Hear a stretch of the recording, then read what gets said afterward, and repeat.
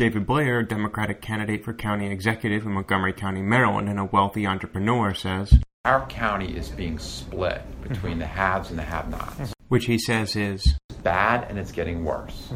David says the solution to addressing growing wealth disparities in our community is to improve the business climate in Montgomery County, Maryland. In my world, what business-friendly means is if an inspector, quote, misses it, we're going to pay for it. Hear more from David as he elaborates on his plan to improve the business climate in Maryland.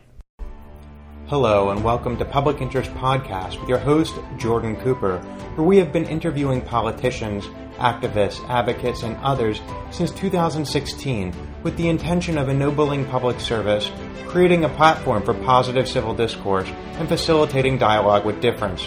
This show is the antidote for those who are tired of hearing about what's going wrong with the world. We showcase people just like you who are working to leave the world better than they found it. And that's good news.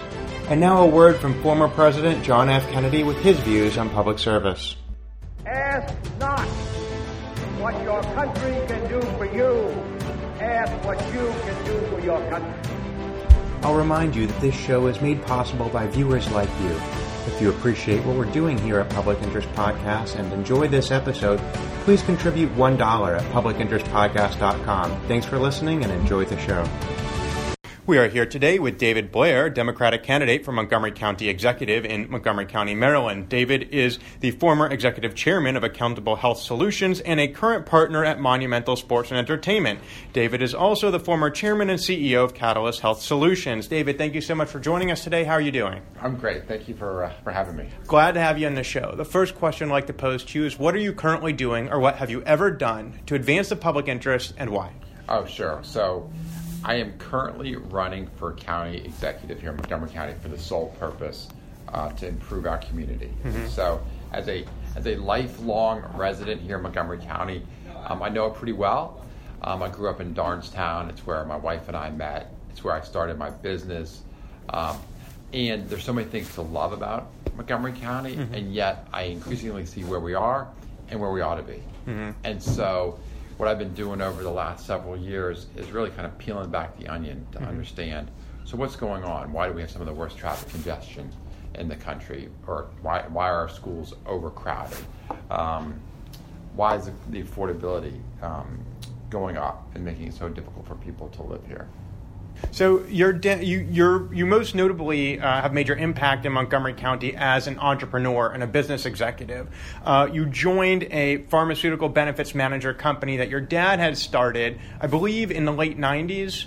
And the company was going downhill, and then what happened is you got an IPO, you got investment on Wall Street, and you became successful. Would you speak about how the business climate in Montgomery County or Maryland more broadly, or any other kind of influences on your business enabled you to thrive or prevented your father's business from doing well? Oh, sure. So let me start. So kind of the history that you described isn't quite accurate, but, mm-hmm. but that's not really relevant for your question, because I think your question is really focused on economic development. Yeah, economic development. So let me just comment on that. So having built a company here over 15 years, I'm quite familiar with the opportunities and the challenges of doing business in Montgomery County. And I also had offices in 30 other states, and these were large distribution centers, big call centers. And so I got firsthand experience for what it's like to do business in Montgomery County as opposed to other communities. And it's a real challenge here in Montgomery County. And there's not one thing that makes it difficult. Mm-hmm. It's a variety of things. And so everything from just opening up your business and getting through the permit and the inspection process mm-hmm. Is cumbersome. And finding out what talent's available, the space that's available, the programs. When I would get off an airplane in other parts of the country, Des Moines, Iowa, I remember, economic development folks met me at the airport, and they had glossy brochures about, hey, David, here's where you should think about relocating or opening up your next office, and here's the talent that's available, here's some of the programs that are available at the schools. And so they really catered to us as opposed to Montgomery County.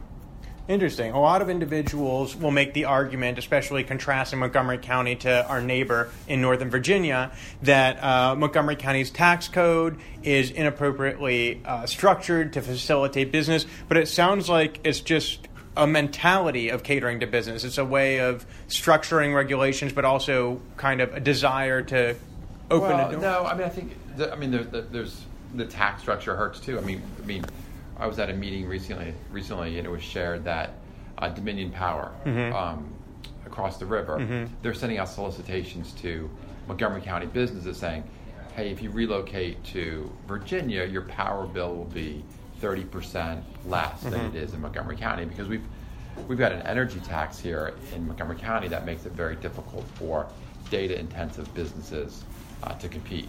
So why is it that with all those challenges in Montgomery County, you chose to locate your headquarters in Montgomery County, Maryland? So I grew up here. This was home. So when you start a business and it's 2 or 3 people or 4 people or 5 or 6 or 10, you're not necessarily encumbered by some of those barriers, perhaps. But what was a shame was we grew to be thousands of employees across. We're a Fortune 500 company, and we just had our corporate headquarters here. Why didn't you move? You know what? It's home. So I love Montgomery County. So I was born and raised here. I love the community. It's where my family is, my friends. So I'm kids. hearing there are other motivations than simply profit maximization. Oh, sure. I think as Montgomery, what's one of the things that's wonderful about Montgomery County is people are willing to pay more to live here, right? So people are willing to pay higher taxes because we have some of the best schools and some of the best social programs in the country. So right now, one of the hot topics is attracting the second Amazon headquarters, potentially to Montgomery County. Now, the state of Maryland has a history of providing large corporations with tens of millions of dollars of tax credits. Maryland has provided tax credits to Lockheed Martin, Marriott International, Discovery Communications, Northrop Grumman, Netflix, a variety of large corporations. Some of these corporations may locate here because their CEO and founder lives here, and the argument is made that these tax credits are actually necessary to attract these businesses. Do you have any thoughts on the efficacy of tax credits being used to incentivize the location of businesses in Montgomery County? And do you have any thoughts on how we should move forward with the Amazon process? Sure. So my experience with as CEO of a Fortune 500 company is you opened up your office or you relocated your office based first on where the talent was, right? So where is there available employees? And then a cost of living that works. And then you're looking for other resources, and depending on what kind of business you're in, you might be looking for access to transportation or data centers or next to the federal government. And so there's different things that you would be looking for, and that's what's going to drive the business decision. And then to a much lesser extent, are you going to start thinking about tax subsidies to relocate your business? As it relates to Amazon specifically, so I think done right, it would be fabulous for Montgomery County. It's once in a lifetime opportunity. But I've also said that counting on Amazon for economic development is a little bit like going to Las Vegas and playing the roulette wheel. That it's not sustainable. You can't just hope that every 50 years a Fortune 10 company decides to open up a second headquarters and hire 50,000 employees. It's just not. It's not practical. And I'll go back. I'll say. If it's done right, it'll be great, because our county has a history of not properly investing in the infrastructure. And so there's a proposed $2 billion infrastructure package, new roads, transportation systems, schools, so that the 50,000 employees could work here, right? And so we need to make those investments first. And sorry, this $2 billion infrastructure package is something that you're proposing? No, it's something that the state of Maryland and Montgomery County has proposed. Okay. And I'm saying if we need to execute on that $2 billion. Right. I mean, if you were... But do you believe that there should be a $5 billion tax credit extended to Amazon to attract them here? So my understanding is that it's a $2 billion infrastructure package, which is just down the street from where we're speaking at White Flint. And so clearly, if you drive by there, you would need to spend $2 billion to put in the infrastructure to accommodate that number of employees and families. So that seems appropriate to me. And then my understanding is it's actually a $3 billion tax credit, and they haven't shared the details. And I think that's really important because the way it's been described is it's a reduction of future taxes that they would be paying. I'd like to see the details. I think that would be important. So you've described yourself as a pro-growth candidate. You've made money investing in startups, health tech companies, and working within the healthcare sector to create wealth. In fact, you ended up managing a $5 billion budget in the private sector, which incidentally is the same size budget as Montgomery County's. How are you going to implement, what will it look like to have a pro-growth agenda in Montgomery County? How will it be different from what's currently be done, and what can we do better? Yes, sure. So when you say pro-growth, I really think of pro-business, okay? So, and the challenge that we have right now as a county is we've grown by 150,000 residents over the past 15 years, which is wonderful and is expensive because it puts pressures on transportation systems, our social services, our public schools, and that requires money. And to get that money, our solution has been to raise taxes. And if you look at what we've done as a county is we've continually raised taxes over that 15-year period, all sorts of different things, whether it's the recordation tax, I mentioned the energy tax, property tax hikes, to pay for that. It's getting to be unsustainable to continually raise taxes. And so we need to make our county more affordable, and so that's no longer a practical solution. It's certainly unacceptable to let our schools or our services deteriorate. So we need new revenues. We need to expand the tax base. And so one of the things that I've put forward is a comprehensive plan on economic growth and job development. How are we actually going to grow the tax base, right?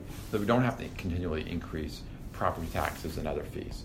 And if we do that, or if we expand the tax base and we actually start creating jobs here, well then we can have the best of both worlds. We don't have to have we have a more affordable community to live in, we won't be raising taxes, and we can have some of the best schools and transportation systems. So David, 96% of all of Montgomery County's businesses have 50 or fewer employees. In fact, it would be fair to say that Montgomery County's economy, the backbone of Montgomery County's economy, is formed by small businesses. Do you have any proposals to help small businesses? Like you said, the big Amazon deal might come only once in a generation. Right. So, in fact, if you look at my jobs plan, it focuses on small businesses because you're absolutely right. That is the backbone. And actually, virtually all net new job growth in this country comes from small businesses. That big companies tend to acquire, then they do layoffs. So small businesses are critical. And so if you look at our jobs package, one of the things we propose is a culture of yes, right? So how are we going to help businesses get open?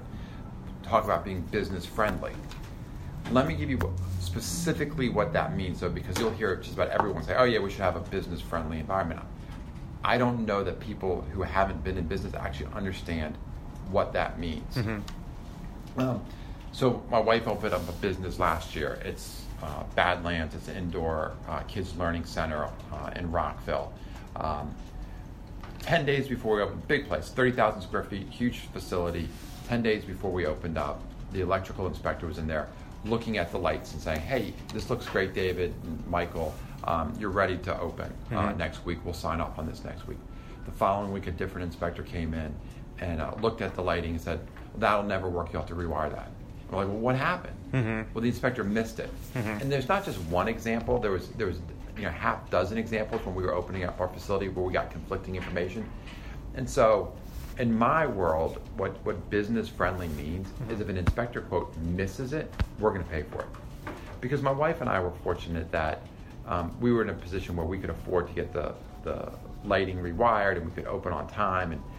But so many people that open up small businesses, they borrowed money from their friends and family, they maxed out credit cards, and so that's absolutely a crime to think that we would stifle small businesses from opening up because we weren't executing as a local government. So it starts with culture of yes. It's about streamlining those processes. Sounds like if we make a mistake, we'll pay for it, kind of. Right, and we won't make many mistakes because we'll put in the controls to make sure it doesn't happen. So You've mentioned. I guess many people. You're running in a crowded race for county executive, Right. Running against current Montgomery County Council members who've been in elective office for a few years now. You've been quoted as saying that you've spent a great deal of your life working on your resume, and now it's time to work on your obituary. And that's why you may be interested in entering public service now. I think a lot of voters are wondering, David, why are you running for Montgomery County Executive, and why now? Okay, so really succinctly, I'm not satisfied with where we're at. It drives me crazy that we have this level of wealth, that we have this infrastructure, the talented, generous people in Montgomery County, and we're not achieving at a high level, right? And so you can go through almost any area of our county, we're slipping. We're not reaching our potential. And candidly, I'm tired of waiting. I'm tired of waiting. And you said that the people that I'm running with have been in county government for a few years. No, like over a decade, right? In some cases, like 2 decades. And so it's not getting done.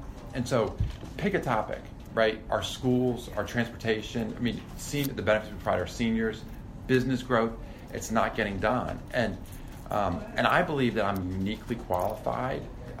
I'm the right guy at the right time because we're not creating jobs. The numbers are staggering. We've created 4,000 private sector jobs here in Montgomery County over the last 15 years. Mm-hmm. Remember, I mentioned earlier that the population is going by 150,000. Mm-hmm. So just think about that. That's one job for every 38 residents. So why do we have 200,000 people that commute out of this county every single morning for jobs? Mm-hmm. So we're not creating jobs here. We have 10 million square feet of unoccupied commercial real estate, right? Just drive up and down 270 and you see, for lease signs, mm-hmm. In every building. And why? So why is that important? Okay. Well, why is it? I'll tell you why it's important. Okay, here's why it's important. Because those buildings that are now empty, all right, the assessed property values have dropped. And so in real dollars, so we're not far from Executive Boulevard. There's 9 buildings on that street that are over 50,000 square feet. They used to pay $300,000 a year in taxes roughly 15 years ago. Now they pay $200,000 a year in taxes.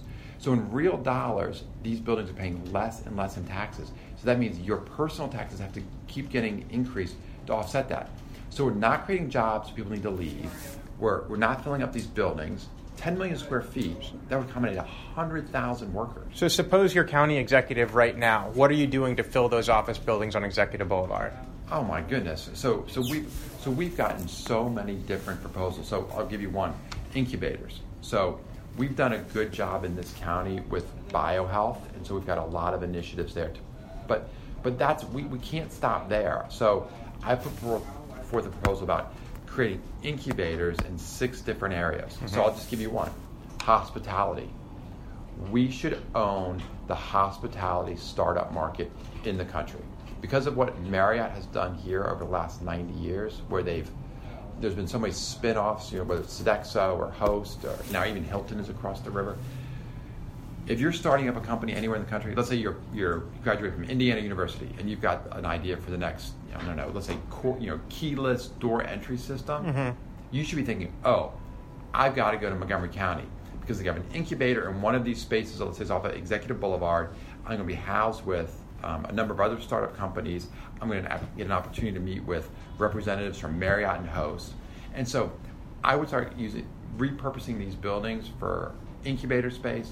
Let me give you another example. You want to? Well, so this is your idea of turning Montgomery County into the next Silicon Valley. Well, so we've got to create a culture of entrepreneurship. Mm-hmm. We've just got to. And so, one of the things I've proposed and something that I've been intimately involved in is bringing entrepreneurship classes to our high schools. Mm-hmm. And so we need, and it really should be even starting at middle school, mm-hmm. so that our young people can start to see a pathway to creating businesses. Because go back to what you said earlier. Mm-hmm. Small businesses are the backbone of this county. And so I was fortunate because my dad was an entrepreneur growing up, mm-hmm. so I got to see that. So it didn't seem particularly hard. But other people don't have that benefit. Now, in your campaign, you are actually refusing any political contributions from corporations or political action committees. But you're not accepting public financing. Can you explain why you're limiting yourself in that regard? You know what? So I like public campaign financing. I think it's good for the county. It makes sense. We get more candidates running. I mean, it's unprecedented, the number of candidates running for county council at large. And so I think it's great. It wasn't appropriate for me to take it. I've been fortunate financially, so I was uncomfortable taking taxpayer money to fund my campaign. And then taking it, raising money from individuals just felt right versus corporations or PACs. So if you were elected county executive, of course, you'd have an array of individuals who are elected to the Montgomery County Council. And county executive doesn't pass a budget on his own. He must work with the county council. What sort of working relationships do you have with various candidates in the county council? What makes you think that you'll be able to work well with them to advance your priorities? Well, so this is going to be about relationship and trust. And so one of the things that I've said is, the first thing I want to do when elected is go on a 3-day retreat with the 9 council members, and because we're going to have to get to know each other and trust each other, and they're out there making promises too to their constituents, and so we're going to have to understand how are we going to work together. And you said, like, how do I know I can do it? Because I've been an executive for 20 years and worked with big groups, small groups, to pass equally sized budgets. Do you think what do you think will be the greatest differences between managing a $5 billion budget in the private sector and doing it in the public sector? I think government and business is very much different, and the government processes. There's more constituents. It's a slower process. It's going to be.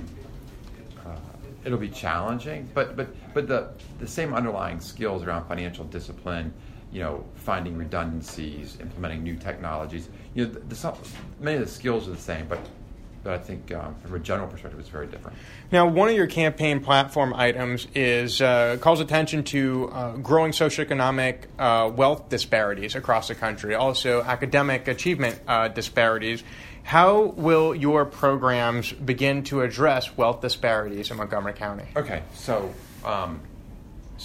you're getting at the core of why I'm running, right? The absolute core is our county is being split between the haves and the have-nots, and by any metric. And I think you just mentioned the achievement gap, and so this is bad, and it's getting worse.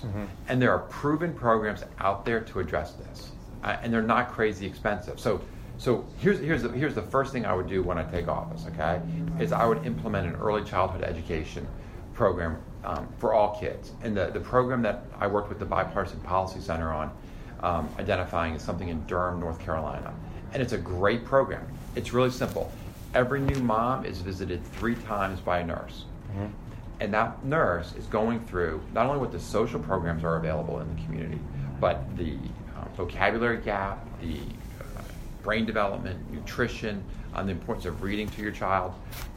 There's so many great apps for phones and tablets that can help with education that aren't being utilized, because this was from Philadelphia, the Einstein Medical Center. They, believe it or not, they found that 50% of kids under 1 were already starting to use a tablet. And so we've got, so it's an absolute crime, right, that we're not investing in these little kids. Because here's the problem, Jordan. If you don't invest in them when they're little, like that, they get to pre-K or K or kindergarten, and they're not ready to learn it. And once they're behind, they're always behind. And we don't have a second chance as a community, right? And so I don't get it. I don't get it why Montgomery County, as rich as we are, we don't have a simple program like that that's proven to work. So I would do that. Then let's talk about pre-K. There's probably no better investment that we can make than pre-K. We don't have universal pre-K here. It's also really expensive. It's like, I don't know, $130 million for universal pre-K program. How would you pay for it? Well, I would start with Title I schools. And so I would put universal pre-K or a pre-K, high-quality pre-K in all of our Title I schools is where I would start. Is there any programs you would cut in order to make room in that budget? So we've gone through the budget. There's a lot of areas that we think that there's redundancy. So I'll give you one. So last year the county spent $65 million in overtime. That's a lot of overtime. And so things like that. Were there services that were provided during that overtime that you think don't need to be provided, or you'd want to hire more staff to just be regular time? Oh yeah. So if you just hired people at normal wages, you'd save Right. $23 million, and then you're figuring you can, save at least, maybe you'll always have a little bit of overtime, right? Uh-huh. But you're looking at $10-15 million of savings potentially just there. And there's areas, whether it's in healthcare, there's other programs where I think we could save money.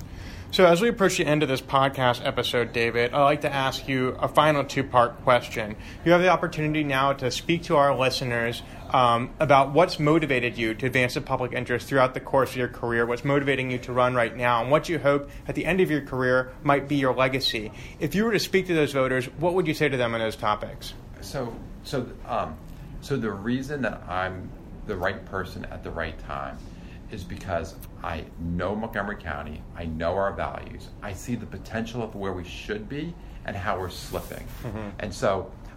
And I'm the person who can find the dollars to fund these programs. So whether it's our overcrowded schools, our broken transportation system, the services that we provide to our seniors, the housing affordability we didn't even touch on, Jordan, mm-hmm. but we've got a major affordability issue with housing. And so we're coming forward with real solutions mm-hmm. and ways to pay for these programs. And that has been David Blair, Democratic candidate for Montgomery County Executive, former executive chairman of Accountable Health Solutions, a partner at Monument Sports and Entertainment, and a former CEO and chairman at Catalyst Health Solutions, who speaks about improving our community by investing in little kids and by incentivizing growth, especially among small businesses. He's a candidate who characterizes himself as a businessman who's able to find money for government and who's able to address the split between what he refers to as the haves and the have-nots. He says that Montgomery County has great potential, and with him in a leadership position, we'll be able to get there. David, thank you so much for joining us today. Thank you, Jordan. It's a pleasure. This has been another episode of Public Interest Podcast with your host, Jordan Cooper, where we interview politicians, activists, advocates, and others who seek to improve the state of the world. I'll remind you to subscribe on publicinterestpodcast.com, iTunes, or your favorite podcast listening platform. And please join the conversation by calling 240-630-0380 or emailing engage@publicinterestpodcast.com. Thanks for listening.